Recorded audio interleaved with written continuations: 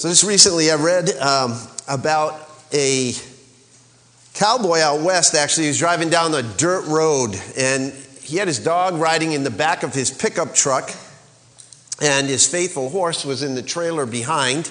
And as they were driving, he failed to negotiate a curve and had a terrible accident. Sometime later, finally, a highway patrol officer arrived on the scene, and as an animal lover, he saw the horse first. And realizing the serious nature of that horse's injuries and feeling a sense of compassion, he drew his service revolver and put the animal out of its misery right there on the spot. As he walked around the accident site, he also encountered the dog, also hurt critically, and he couldn't bear to hear it whine in pain, so he mercifully ended the dog's sufferings as well. And finally, he located the cowboy who suffered multiple fractures and groaning and lying on the ground off in the weeds. And he says, "Hey, are you okay?" And the cowboy took one look at the smoking revolver in the trooper's hand, and he quickly replied, "I've never felt better."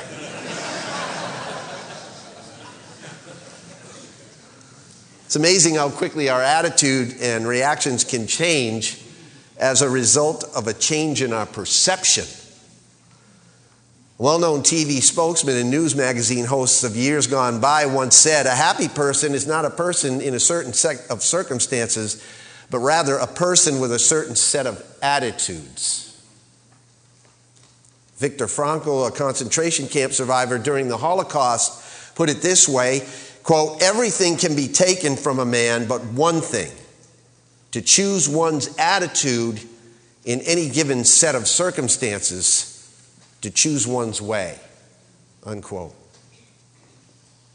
And I believe it was Chuck Swindoll who once said, "The longer I live, the more I realize that the impact of attitude has on life.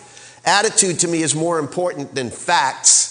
It's more important than the past, than education, than money, than circumstances, than failures, than successes.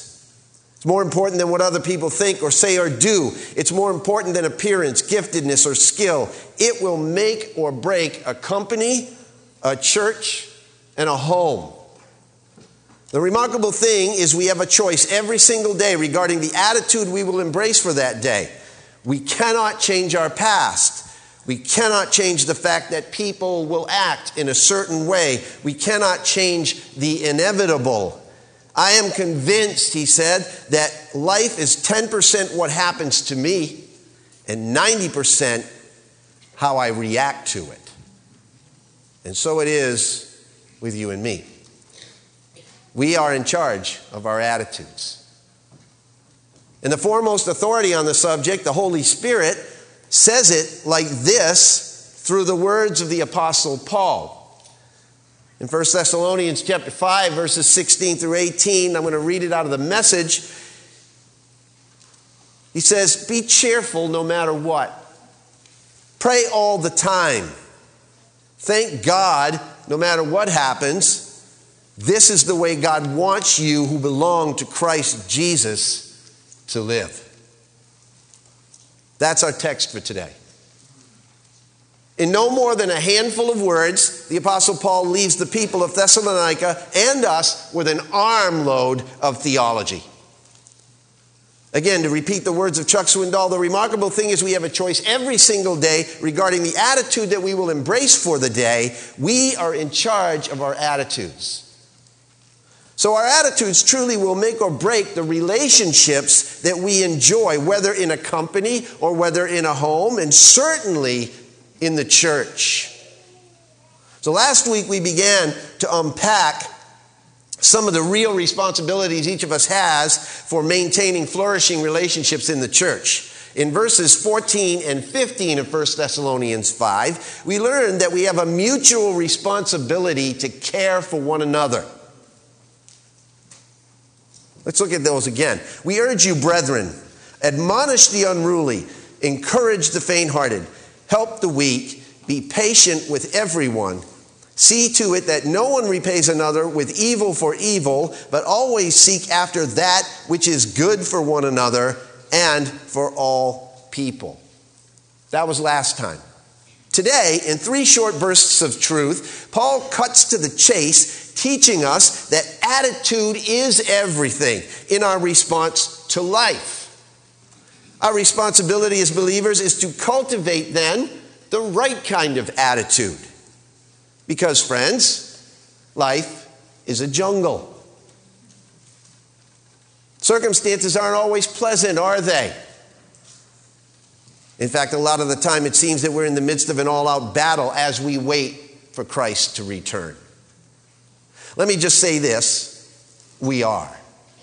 We are in a battle, and it's not always easy to keep a positive attitude in that battle. And when we don't, the fallout usually occurs in our relationships.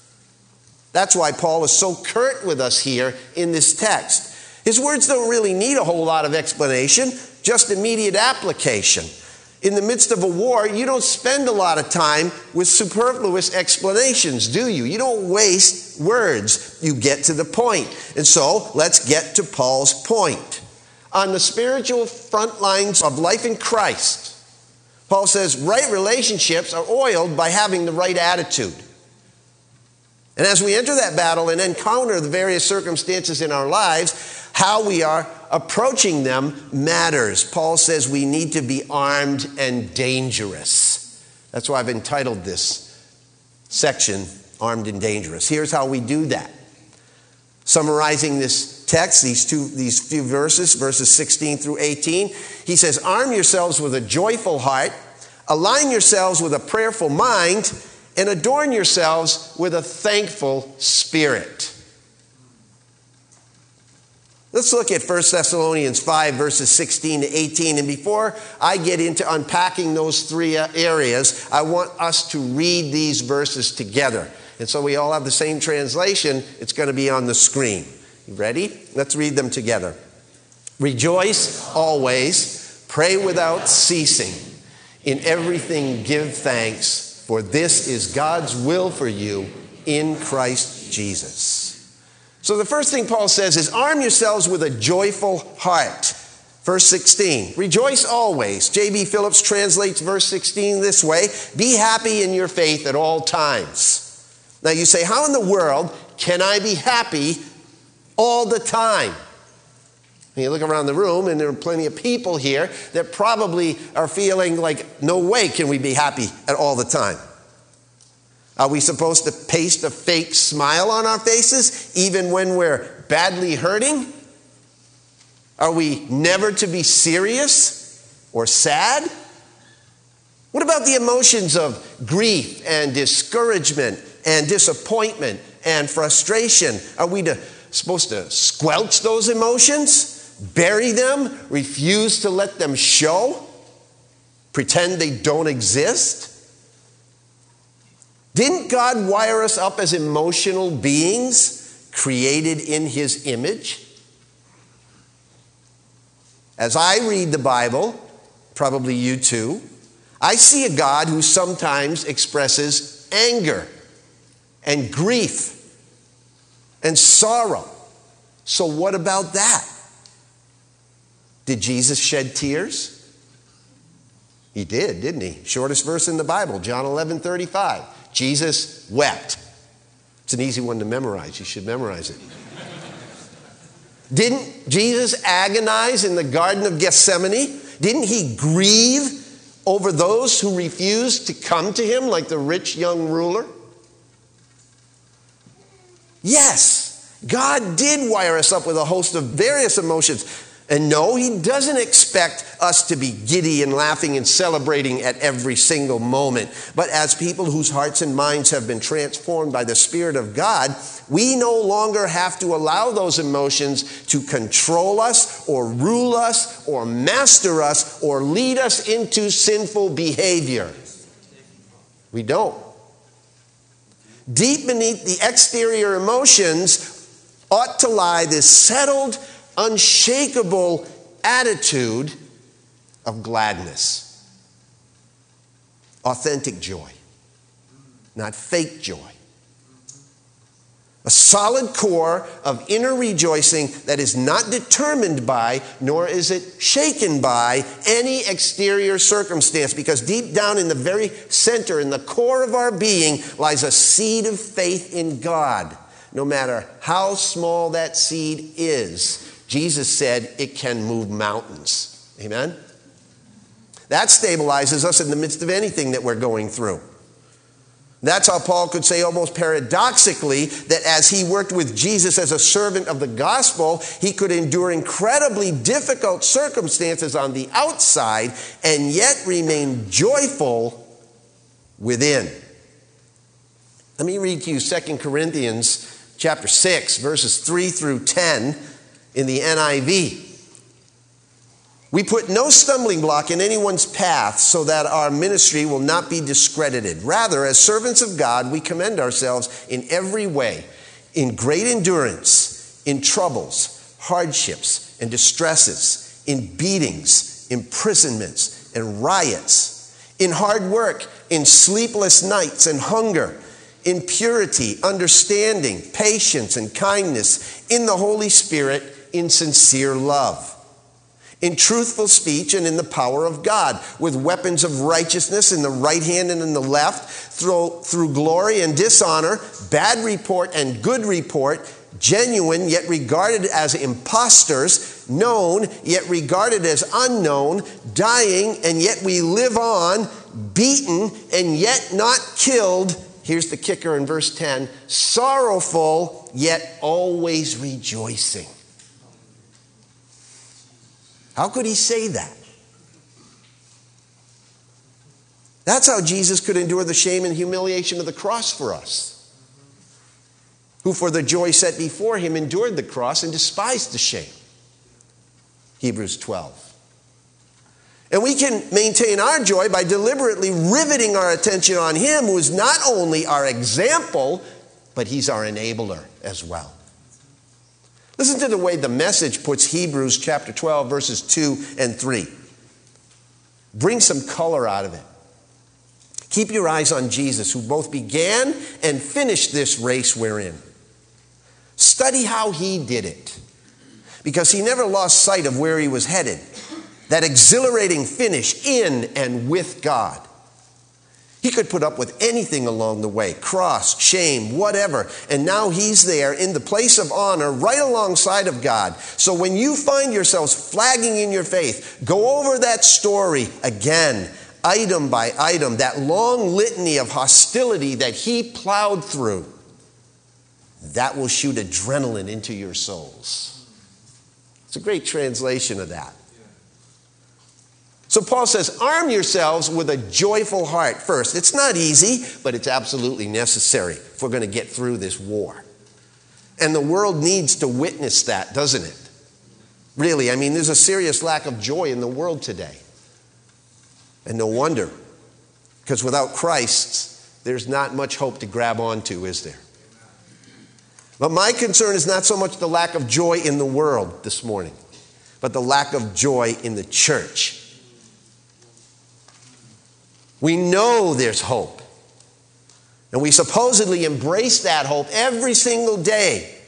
But most people wouldn't know it by a lot of Christians' demeanor.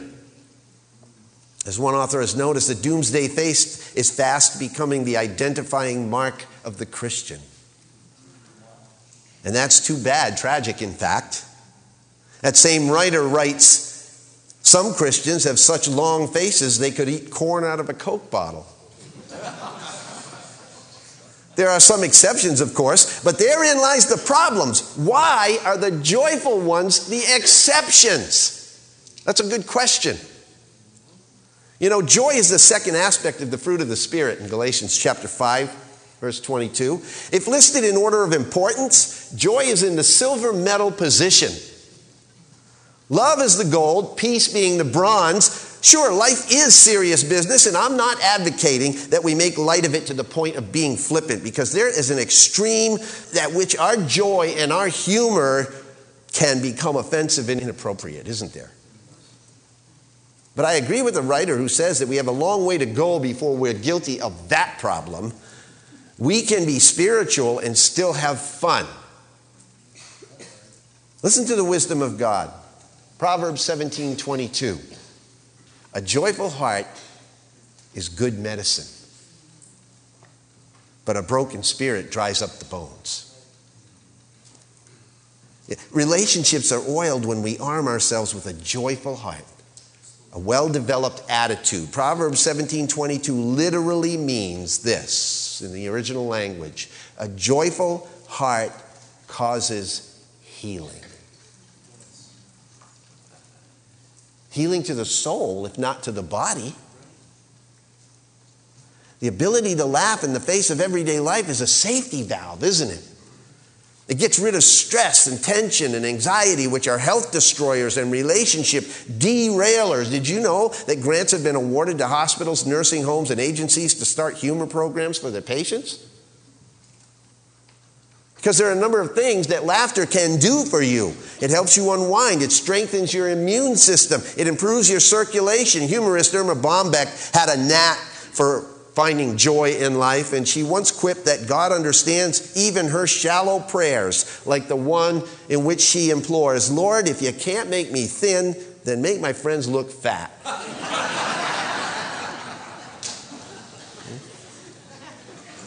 She can poke fun at things like that.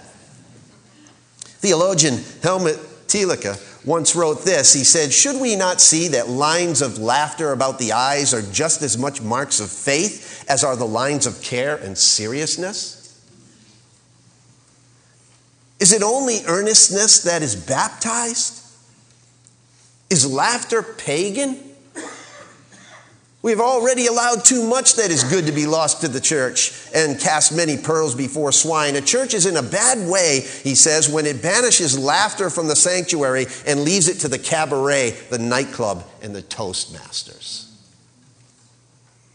I mean, even writing from prison, Paul could encourage us, right? He could encourage us to rejoice. This is what Paul says in Philippians chapter 3, verse 1. He says, finally, my brethren, rejoice in the Lord. To write the same things again is no trouble to me, and it's a safeguard for you. And then in chapter 4, verses 4 and 5, you know this verse, rejoice in the Lord always. Again, I will say rejoice. Let your gentle spirit be known to all men. Why? Because the Lord is near. Now, Jesus Christ can put joy into the joyless work of today. No, life is not a bowl of cherries. Not everything goes our way, as is obvious.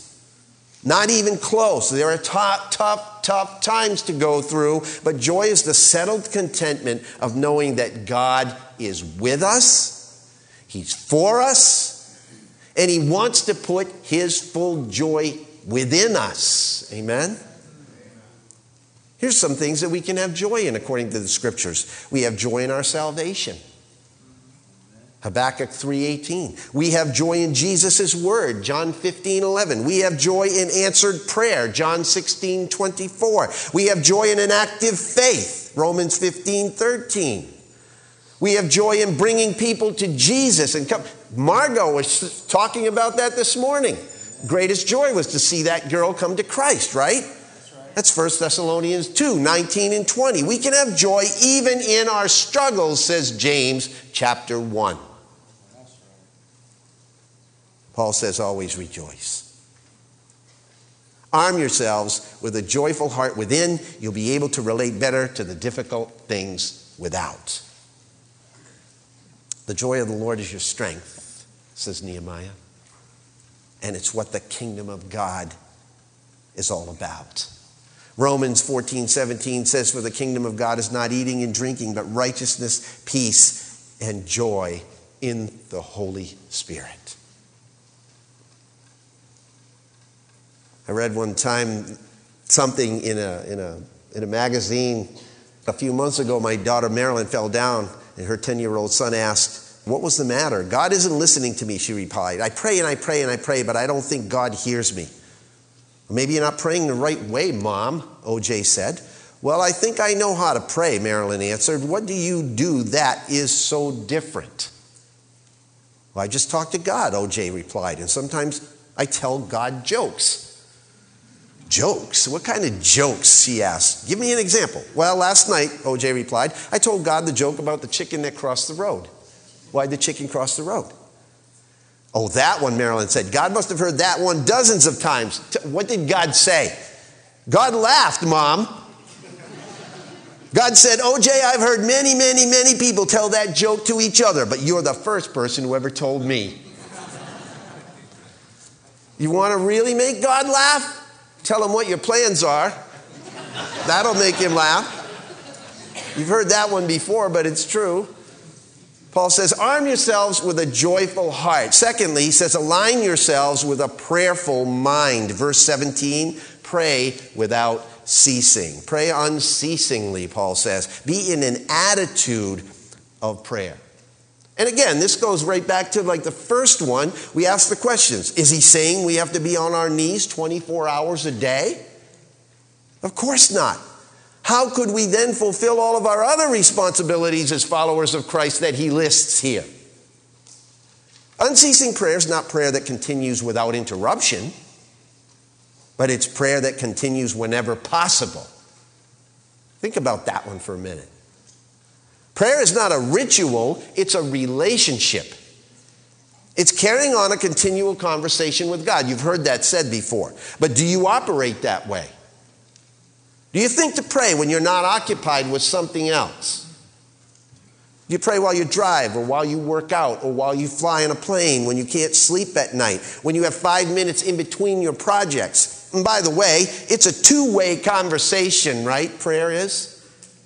I love what Lily Tomlin once said. She says, why is it that when we talk to God, we're said to be praying, but when God talks to us, we're called schizophrenic? What Paul is suggesting here is to make prayer such a habit of life that it becomes our spiritual default, so to speak. So if you're into computers, you understand the term default or default. It refers to what the system returns to whenever you fail to give it an overriding command. So, do you default to prayer? Is your life programmed that way? Because it's not going to happen on its own. You've got to make it a habit of life. Author Emily Griffin wrote these words. She said, there is a moment between intending to pray and actually praying that is as dark and silent as any moment in our lives. You know that moment? Have you experienced that moment? It's the split second between thinking about prayer and really praying. And for some of us, this split second may last for decades. Unquote. That hurts, doesn't it? That's a ding. You've probably heard it said that Satan laughs at our toiling, and he mocks at our wisdom, but he trembles when we pray. And I think that's precisely why the Bible constantly refers to our responsibility to pray at all times and to pray without ceasing. Ephesians chapter 6, verse 18 says, and pray in the Spirit on all occasions with all kinds of prayers and requests. And with this in mind, be alert and always keep on praying for all the Lord's people.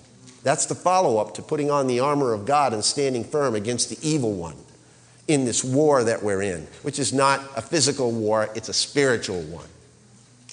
Colossians chapter 4, verse 2 says, devote yourselves to prayer, keeping alert in it with an attitude of thanksgiving. And then Romans chapter 12, verse 12 says, rejoice in hope, be patient in tribulation, be constant in prayer. Jesus distinctly taught his disciples that at all times we ought to pray and not lose heart in Luke 18:1. See, to have this attitude of unceasing prayer is to view prayer as we view breathing. True, continual prayer is like breathing. You've heard that said before too, but I bet you haven't heard this. True, continual prayer is like breathing, all right, but sometimes you don't even realize that you're doing it, right? But you sure know when you're not doing it. Right? This is what you probably haven't heard, that actually the word unceasingly in this text was used in Greek to describe an irrepressible cough. You know those kind of coughs where if you take a breath, you just can't help it. And then you go on a coughing fit? Happens involuntarily?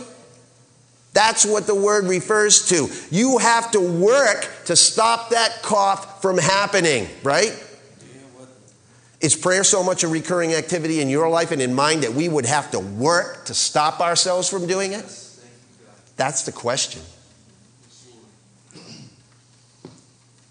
Henry Nouwen points out that prayer has meaning only if it is necessary and indispensable. Prayer is prayer only when we say that. Without it, we could not live. Prayer ought to be the first thing we do when we wake up in the morning and the last thing we remember before we drift off to sleep at night. And spiritually, you should breathe in its cleansing atmosphere all day long. That's what Paul means by praying unceasingly. Why? Because there are too many spiritual contaminants in the course of normal everyday life that can take us out and take us down. I love the prayer I ran across a while ago. I think I shared it once before that says this: so far today, God, I think I've done all right. I haven't lost my temper. I haven't gossiped. I haven't been greedy, grumpy, nasty, selfish, or overindulgent. I'm really glad about that. But in a few minutes, Lord, I'm going to get out of bed. And from then on, I'm going to need a lot more help from you. Thank you for being there. In Jesus' name, amen. That really describes the truth of the matter, doesn't it? So what should the basic thrust of our prayer be? Well, John Ortberg says it like this: sometimes people pray a version of the Star Trek prayer to Scotty, beam me up, right? Many people think our job is to get my afterlife destination taken care of, then tread water until we all get ejected and God comes back and torches this place. I love his words here. But here's the thing. Jesus never told anybody, neither his disciples or us, to pray words like, get me out of here so I can go up there. He never taught us to pray that way. You know what his prayer was that he taught us? Make up there, come down here. Make things down here run the way they run up there. In his most famous prayer, Jesus said, we are to pray, our Father who art in heaven, hallowed be your name. Thy kingdom come, thy will be done on earth as it is in heaven. Jesus told us to pray, bring heaven down here. We begin with our body, our minds, and our appetites. Then it spreads to the office and our family and our neighborhoods, our church and our country. God doesn't reveal himself to us just to make us happy, just to deliver us from loneliness. He also comes to us so that we in turn can be conduits of his presence to other people. And he invites us to join him in making things down here the way they are up there. Imperfectly, but still, that's the motive. This is maybe the most dangerous, exciting, life-altering prayer a human can pray. God, make up there, come down here. You pray that? Every time you pray it, your life, he says, becomes a Bethel. A temple. A place where God dwells. And life breaks through the hedge. Start by asking yourself this question: where do I want to see God's presence and God's power break into my world? Where would I especially like God to use me to make things down here be like they are up there? I was speaking with a friend the other day on the phone.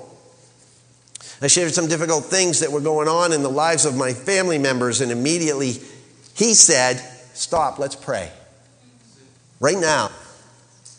What a great ministry that was to me in that moment. It was. It was like bringing heaven down here.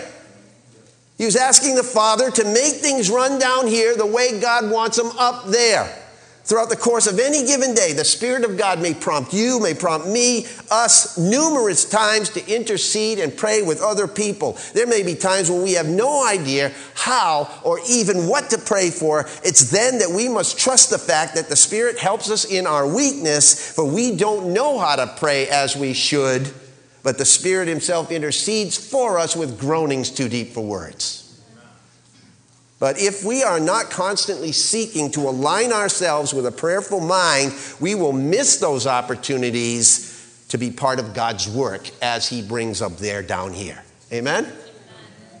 Listen, Psalm 141, verses 1 and 2, prayer is described as incense. It says here, "O Lord, I call upon you. Hasten to me. Give ear to my voice when I call to you. May my prayer be counted as incense before you." Okay? Tell me, what happens when you burn incense in your house?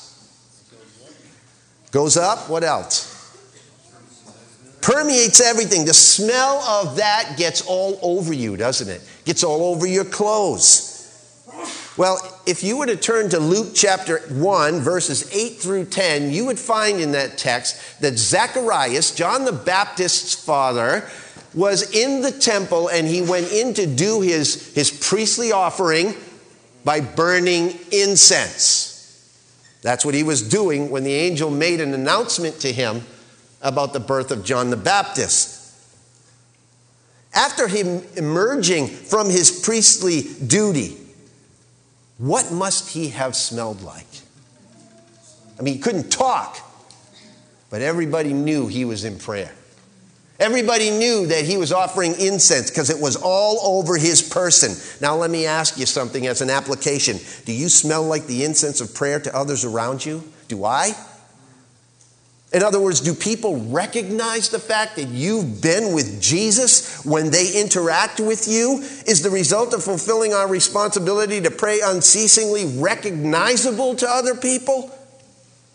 What an amazing opportunity and privilege we are afforded when we are aligned with God through a prayerful attitude. Amen? So Paul says, arm yourselves with a joyful heart. Align yourselves with a prayerful mind. And then finally, he says in 1 Thessalonians 5, verse 18, adorn yourselves with a thankful spirit. In everything give thanks, for this is God's will for you in Christ Jesus. In everything give thanks. Now don't misread the text. Paul doesn't say necessarily for everything give thanks. He says in everything give thanks. We are to remain thankful in our attitude. Why? Text tells us why. Why? What does it say? For it's God's will. It is God's will for us to do that. It's his desire, it's his purpose, it's his design, it's his sovereign pleasure that we are thankful people. Thankfulness is the fruit of a joyful heart and a prayerful mind. It's the sign of maturity in Christ. Consistently in Paul's letters, we read things like, I thank my God in all of my remembrance of you. I thank God always concerning you. First, I thank my God through Jesus Christ for you all. For this reason, I too do not cease giving thanks for you. You can read it in all of his letters. He just consistently says it. Paul was genuinely thankful, and he prompts us to be as well. Colossians chapter 3. Verses 15 to 17 says this, let the peace of Christ rule in your hearts, to which indeed you were called in one body, and be thankful. Let the word of Christ richly dwell within you, with all wisdom, teaching and admonishing one another with psalms and hymns and spiritual songs, singing with thankfulness in your hearts to God. And in whatever you do, in word or deed, do all in the name of the Lord Jesus, giving thanks through him to God the Father. Notice the repetitious attitude there? Thankfulness. Thankfulness.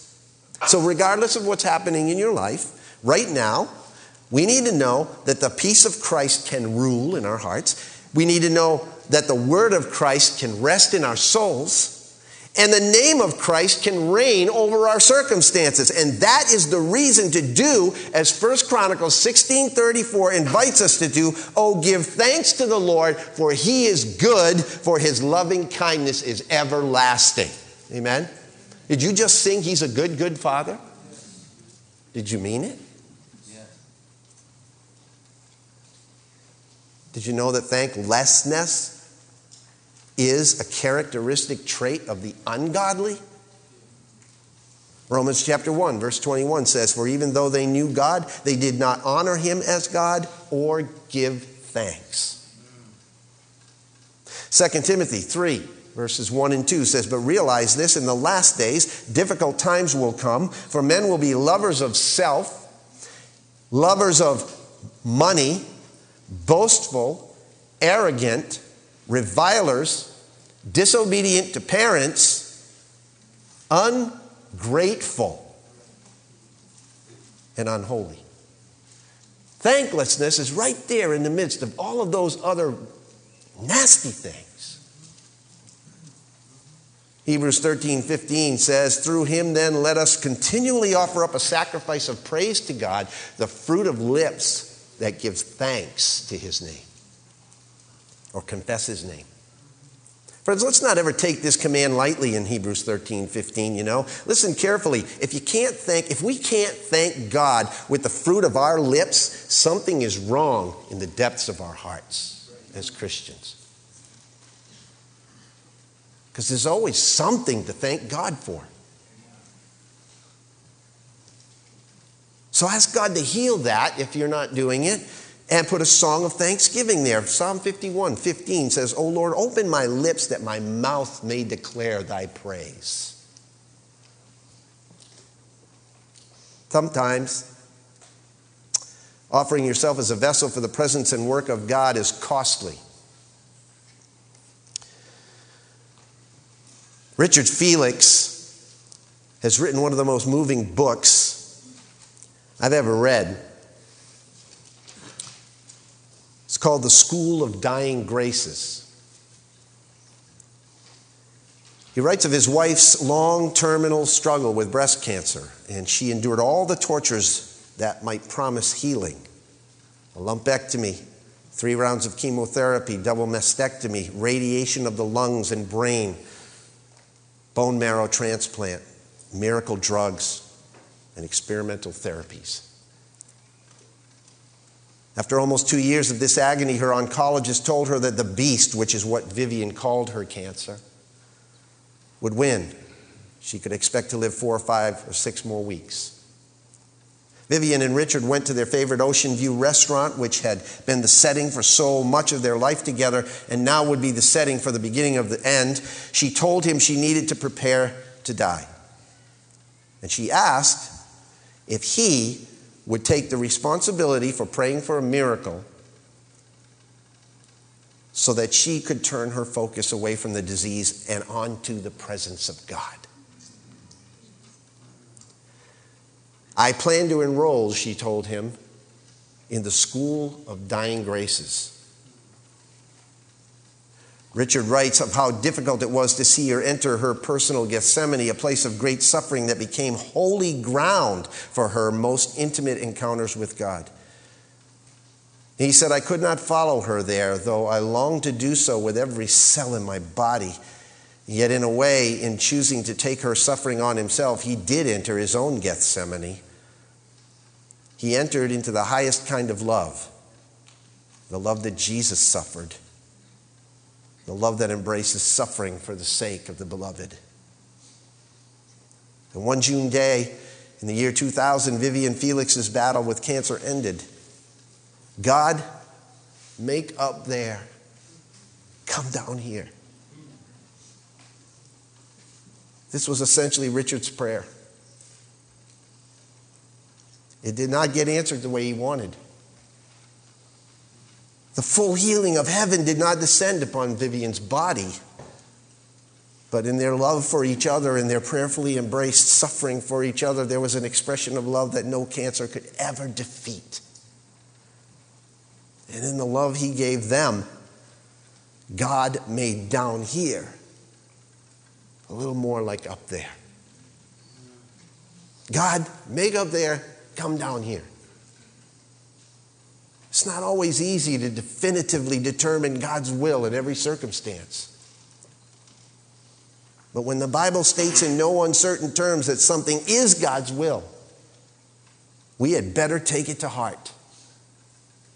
The truth stated here in verse 18 is crystal. It's crystal clear that maintaining a joyful heart and a prayerful mind and a thankful spirit is God's will for every single one of us who are in Christ Jesus. That is how God will make up there come down here. That is how God's kingdom breaks into the world. Every time, one writer said, that you are in conflict with someone, want to hurt them, gossip about them, or avoid them, but instead go to them and seek reconciliation and forgiveness, the kingdom is breaking into this world. Every time you have a chunk of money and decide to give sacrificially to somebody who is hungry or homeless or poor, the kingdom of God breaks into this world. Anytime someone has an addiction and wants to partner with God so much that they're willing to stop hiding, acknowledge the truth, and get help from a loving community, up there comes down here. Every time a workaholic parent decides to stop idolizing their job, rearranges their life to begin to love and care for their little children and trust it to them, the kingdom breaks through to down here. Every time you love, every time you include someone who's lonely, every time you encourage someone who's defeated, every time you challenge somebody who's wandering off the path, every time you serve the under-resourced, it is a sign that the kingdom is once more breaking into our world. Someone once said that a place of worship should be of such character that it will be easy for men to find God and difficult for them to forget him. Your life should be such a place, and so should mine. Because that is the attitude that will draw people to Jesus. So friends, there is ample reason to be joyful because Jesus has paid the price for us. There's also a compelling reason to be prayerful because we're all still sinners in need of his grace. And there is an undeniable reason to be thankful because no one ever has to fear the wages of sin, which is death if you're in Christ, because the free gift of God is eternal life in Christ Jesus our Lord, and it's available to anyone and everyone who wants to receive it simply by putting your faith in Christ, who was crucified, died, and rose again on our behalf. That's how up there comes down here. Let's pray. Father in heaven, your truth gives us hope. It gives us living hope because Christ Jesus didn't stay in the grave. He rose again on our behalf. And the Bible says so clearly that when we place our faith in him and trust him, receive him as Lord and Savior, that he forgives us, cleanses us of all sin, and sets us on the path of righteousness. Oh Lord, we're so thankful and joyful. And we pray for all those, Lord God, that have never made that decision, and pray that they do so before you return. Give us that living hope today, Lord God, as we leave this place. May we walk in it in Jesus' name. Amen.